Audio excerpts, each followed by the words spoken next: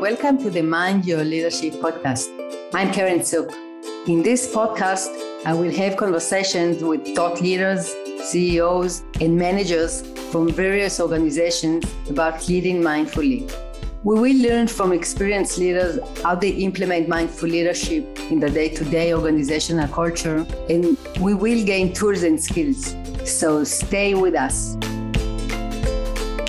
Hello, everybody. Today, I will speak with Arthur Wood. Arthur is a social entrepreneur and LGBTQ+ advocate, working at the intersection of equity, inclusion, and technology. He was named to Forbes 30 Under 30 and 40 Under 40 by BEQ. He's the author of the national best-selling book, Hiring for Diversity, a global keynote speaker, having delivered 3 TEDx talks, wow, and has contributed to Harvard Business Review, Fast Company, and Forbes. Arthur is a partner at Plenty Search, an executive search firm for venture-backed startups with a strong track record on diversity, and the creator of the first Equal Hiring Index to assess and benchmark inclusive hiring practices.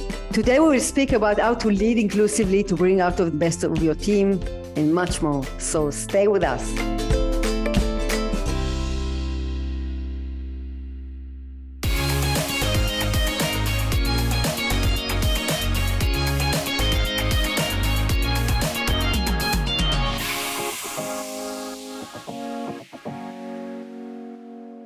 Arthur, thank you for joining. Thanks for having me, Karen. It's great to see you. So I will start with my personal question, like if you can share something that someone said that changed your perspective, viewpoint, or how you approach life, something that touched you and resonated within you. Yeah, Karen, I'll never forget when I was just recently out of college, I sat down with a mentor who had a really long business track record successfully. And I was in a job where I didn't have a great deal of purpose. I felt like I was not, innovating. I wasn't making an impact that I really wanted to make. And he sat down and said, you choose how you show up to everything you do. You choose whether you're an entrepreneur, you choose whether you make an impact, you choose whether you make something meaningful or not. So show up tomorrow with a different mindset, a different perspective, and see what happens. And it absolutely changed the way that I looked at work itself. It changed the way that I looked at that particular job, Karen. Our mindset is a choice. That's amazing. Actually, to be honest, I saw your TED Talk and I really loved it. And you talk about mobilizing meaningful change and shifting perspective around diversity, equity, inclusion, and purpose. And, it really resonates with me because I really believe in it. So how do you do your impact on the world? How do you implement it into day-to-day? Yeah, it's a great question. So for me, my biggest goal in life is to show up every day and leave the world better than I found it, but to also bring out the potential in the people that I work with. I've done that over my career in different ways, sometimes by building technology and solutions that are all about making work better for people. Today, I am a partner at an executive search firm. We work with early stage companies to help them basically build transformational leadership teams. And we really believe that if you bring the right people in early in your idea, before it's reached scale, it can absolutely transform what you do. You know this, Karen, having the right people around the table early on changes the trajectory of everything that you do. So I have to say, Karen, the way that I realized this sort of theory of change has been in different mediums. I've definitely realized that we can all make an impact in different ways. It's not just by building technology. Sometimes it is by leading, in this case, a service company. But I think I've always been driven by this idea of bringing out the best in people and creating social value, because we know that there are a lot of major needs in society that we need to address. So actually, you launched in the past, a few years ago, a tech company called Madison, right? It's interesting for me because this is the technology part of you. And how does Madison Equal Hiring Index and scoring system works? So what is the so groundbreaking in it? I'll be happy to understand how you really help companies to bring the right people on by hiring, because I see this is your passion. Absolutely. It's a huge passion of mine. So Karen, just as some backstory, I came out in the LGBTQ community about halfway through college. And when I walked into my very first job interview after school, I overheard a homophobic slur from the interviewer. This was just one micro example of the massive bias and inequity that underrepresented job seekers face every single day when they apply to a job.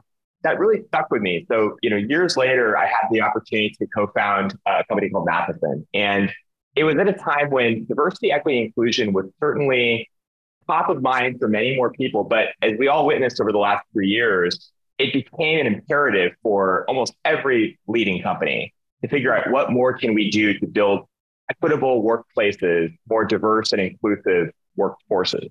So we built the technology at Matheson to help companies measure where they have the greatest gaps in their diversity recruiting efforts, where they can take measurable steps to reduce bias in their system, and how they can actually get a better and more holistic sentiment of their people.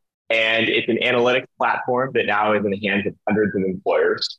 And one of the things that really stuck with me early on, Karen, is that 76% of employers do not set diversity goals. It's such a large number. So Matheson's mission is to make it easier to uncover your gaps, set your goals, drive meaningful change so that you can actually make progress if you really intend to make progress. It's interesting because you say 70% or 76% of the leaders don't put it as their goal. So I think the first step is to increase their awareness about this theme and wanting to That's right. Changing this because it's a bias, actually. They acting upon the bias without seeing it. That's exactly right, Karen. Yeah. And Artur, what are the biggest problems you see in most companies' diversity hiring efforts? What are the most problems and challenges that you encounter? Yeah, that's a great question, Karen. So there are a few. One is actually at a very fundamental level, and that is that I wrote a book about 2 years ago called Hiring for Diversity. And one of the most poignant, insights from this process was finding that leaders all have vastly different definitions of what diversity is. And oftentimes the way that they think about diversity is in a very narrow way. And it's leaving out entire communities. So an example of that is that I've sat down with many leaders who said diversity is just about skin color and gender. And that didn't account for the fact that we have people with disabilities, people who are neurodivergent, refugees, immigrants, working parents. So in the book, Hiring for Diversity, we wrote about, 15 underrepresented communities that really could, expand our holistic definition of what we mean by diversity. The other piece, Karen, is that, a lot of folks at this point have a decent pulse on the feedback from their teams. They could do a better job of still getting more and getting that more frequently. But so many employers haven't really thought about their system. And you mentioned the bias and inequity, Karen. So many employers haven't actually taken the step to understand where are our systems not working for people? Where are we, pushing forward policies that are unfair to certain communities or not accessible to certain communities? So I really think that employers can be doing more to look at the way that they're actually operating and start to monitor where they have real gaps in the equity and accessibility of their systems. When you speak, it's interesting. What comes to my mind that we're in a period of time that it's transformative time, right? Transformative times, and people are showing up, daring to show up fully and differently, and it's getting broader and broader, right? It's not an area that we know. Yeah. So every time it's a new way to look at things, a new way to show up, and another thing included in this definition, as you say. So it's like an ongoing process, right? It doesn't stop not in a L, not in G, not in B, not in T, not the Q. This is why the plus is, right? I understand now. That's exactly right. And, to your point, Karen, our definition of diversity will continue to expand. I mean, we will continue to see new communities that come to the forefront. We're going to continue to see new ways that we can better understand where bias shows up. So I tell individuals that our definition of this work 10 years from now will be vastly different than it is today. What is your definition today? Well, I like to think of diversity, equity, inclusion in 4 areas. And this is really kind of the nomenclature that we all see today. Diversity, which is having, equal representation, of the rich diversity that exists in society. We have that representation in our organizations. Inclusion is ensuring that people feel safe and seen and recognized as they are, invited to the party, as you could say. Equity, which is that we have fair, equitable, and accessible systems for everyone. And belonging, which is that I feel like I belong here. And belonging is the ultimate thing that we're really trying to strive for, right? If someone has a sense of belonging, that's kind of the pinnacle of our hope here, right? So actually what you're saying For me, it's the mental to feel connected and belonging. And I think this is part of the transformation nowadays in the workplace. People want to be seen, to be connected, to be part of something bigger than themselves. So, I don't refer it as equity and inclusion. I refer it as something, a human need that we need to acknowledge and give place today versus that's right.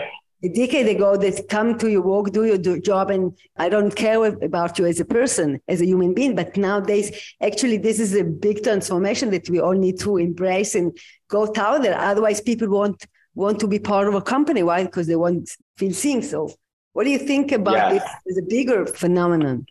It is a bigger phenomenon. And you're right. It has greater reaches than just, a little DEI initiative on the side. What I try to tell leaders that even are the most skeptical of the idea of diversity and inclusion efforts, at the end of the day, we want a workforce where people show up, they feel connected to their work, right? They do really good work. They feel safe enough to contribute to that work, right? And they feel seen for who they are and appreciated. So they stay, hopefully. So there's a very pragmatic case for this kind of work. I think a lot of leaders, sadly, have kind of gotten, swept up in how the work has become kind of politicized or stigmatized. We have to kind of return to the core essence of what we're trying to do here, which is just make work well for everyone so people do good work. Tell me, do you have an example of a leader that you worked with that was a big gap? For me, it's interesting because, we're speaking like-minded people, we speak the same language, actually. Why different definitions, but at the same time, the same essence we are connected to. But can you give me an example when you approach a leader or manager, there was really a big gap between what we see as equity and inclusion and what was his experience and how you help them close this gap and understand that he should close this gap and it will impact his company for the best?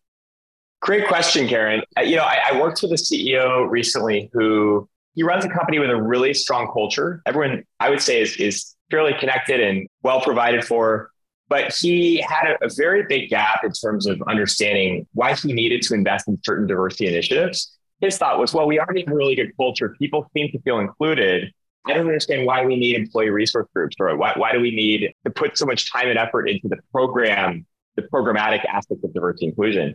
And what I told him was, as a white cisgender man, frankly, you might feel that you're included and provided for, but a person from an underrepresented community that isn't in a position of authority like you are and hasn't been maybe afforded the same experiences as you have had, may not actually feel the same way you do.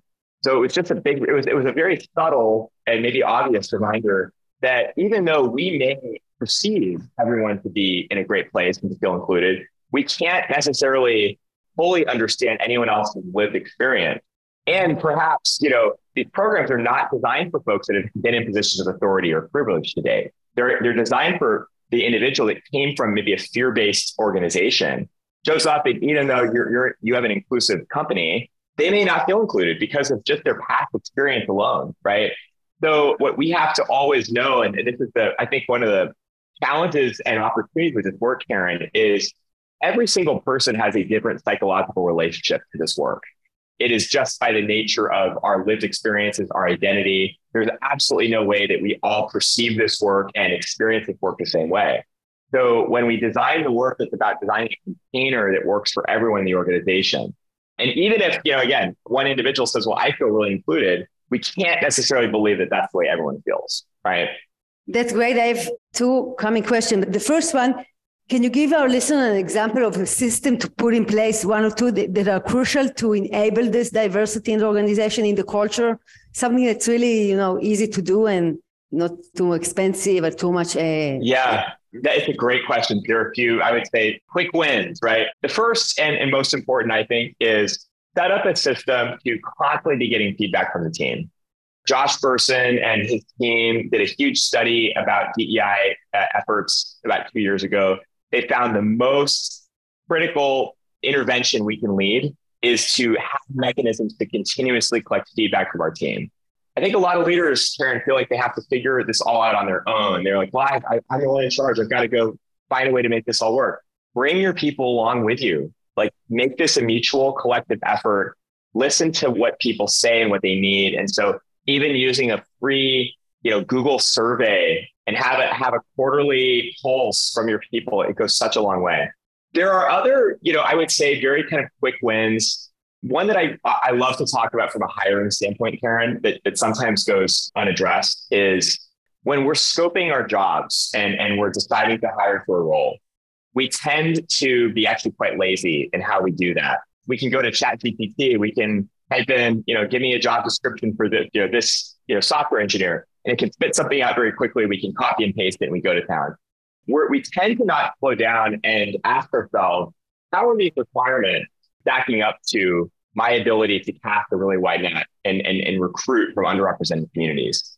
So I really challenge leaders to push heavily on how they can eliminate non-essential requirements and how they can write a job description in a way that really just speaks to the core competencies of what you need to do, and not necessarily where you went to school or what degrees you have, or maybe these arbitrary years of experiences that we sometimes see. So, and if you think about what happens with that job description is the trickle down impact of having, basically a very narrow pool you can pull from because of your requirements, it hinders your diversity recruiting efforts. So I really challenge leaders to push on eliminating versus expanding.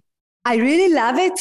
I will start with the second example, because what you offer leaders is to see beyond, to see the potential of the person, not all the sentences that we usually say in order to be accepted. See beyond, see the person that sits in front of you, see the human being, see where it can go. Because at the end of the day, I think today we are looking also for people, correct me if I'm wrong, that know how to learn new things, that have agile mindset, right? Because we are continuously learning. So bring a wider perspective to this process. It's not only what's the CVs, right? The CVs, and I don't think they're so interesting anymore in the process as they used to be in the past. What do you think about it? I agree. It's so interesting. We still anchor to the CV. I think it needs to change. I still ask candidates for it, and I catch myself frustrated that I do. I think the CV, like what you can see on LinkedIn today, is probably a better representation of a person's skills and experience. But here's the thing, Karen, we know, and research has pointed out the fact that we make our initial assumption about candidates within 7 seconds of looking at their resume, 7 seconds. Wow. And in an interview, we have already decided, typically on average, about 15 minutes into the interview, whether the candidate is suitable or not. So we are making very quick, I would say sometimes, abbreviated and premature assumptions about a candidate's suitability. So we have to, first of all, just really train ourselves in slowing down when we're looking at a resume, giving ourselves the ability to look at a really comprehensive set of requirements before we make a decision.